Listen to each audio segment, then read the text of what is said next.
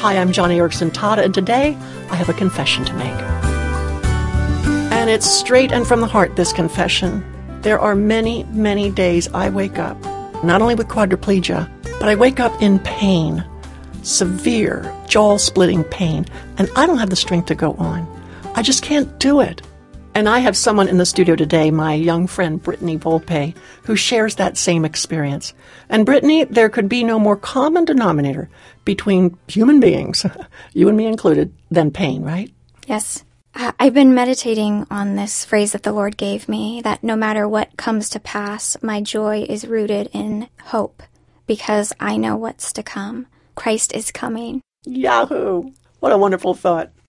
Brittany, there is no more common denominator that we share as human beings, all of us, than pain. We all experience pain. But I have a feeling there are some listening who are at the threshold. They cannot make it anymore. They are overwhelmed by their pain. You've been there. What advice would you give them? Christ said that in this world we will have trouble, but take heart because he has overcome. But he didn't really tell us how hard it was going to be. He didn't paint a picture of our struggles and our broken relationships and our failed dreams. And so we're here and we're in this life. And I think what it comes down to is remembering that God is on the throne, and your pain and your heartbreak is something that God sees and knows intimately. And just like how you are feeling just at the end of your ropes and so crushed, the Lord is so present in this, and he knows. And I think that that's what it comes down to, is he knows. Even if your neighbor or your coworker doesn't know how hard it is, God knows. Yeah. And the best advice that I can give you is, whether you can, literally or not, but it's to fall on your knees and bring your heartache to the Lord. Cast it all on him. Yeah. Yeah. Because he will not let you down. Right. What do you think of this statement? Yes. God will never give you more than you can bear. I think it's knowing that, okay, Lord, this is so much more than I can bear, but I know I can bring it to you, and it's something that you can bear. You can bear with me through this. And I've come to the end of my strength and the end of my endurance. I've come to the end of myself, Lord. I don't have anything else to give or hold on to.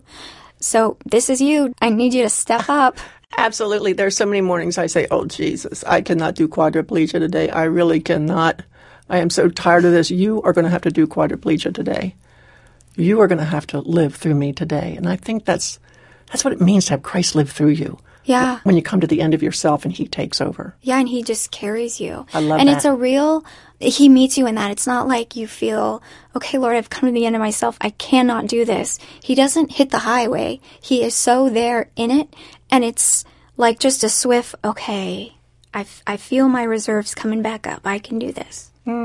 Brittany, I can't thank you enough for being on the program, and I know that there are many listeners who are struggling with pain, but your perseverance, I think that's the quality that I see in you with your complex regional pain syndrome. And what, you're at a number 6 today? That's pretty good. That's not bad, is it, from a scale of 1 to 10? No. To see that smile on your face with a number 6 pain is, to me, so uplifting. Thank you for persevering.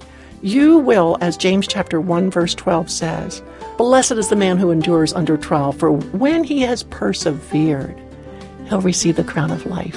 What a hopeful crown that is. And I can't wait to be there at the foot of Jesus' throne to see you receive it.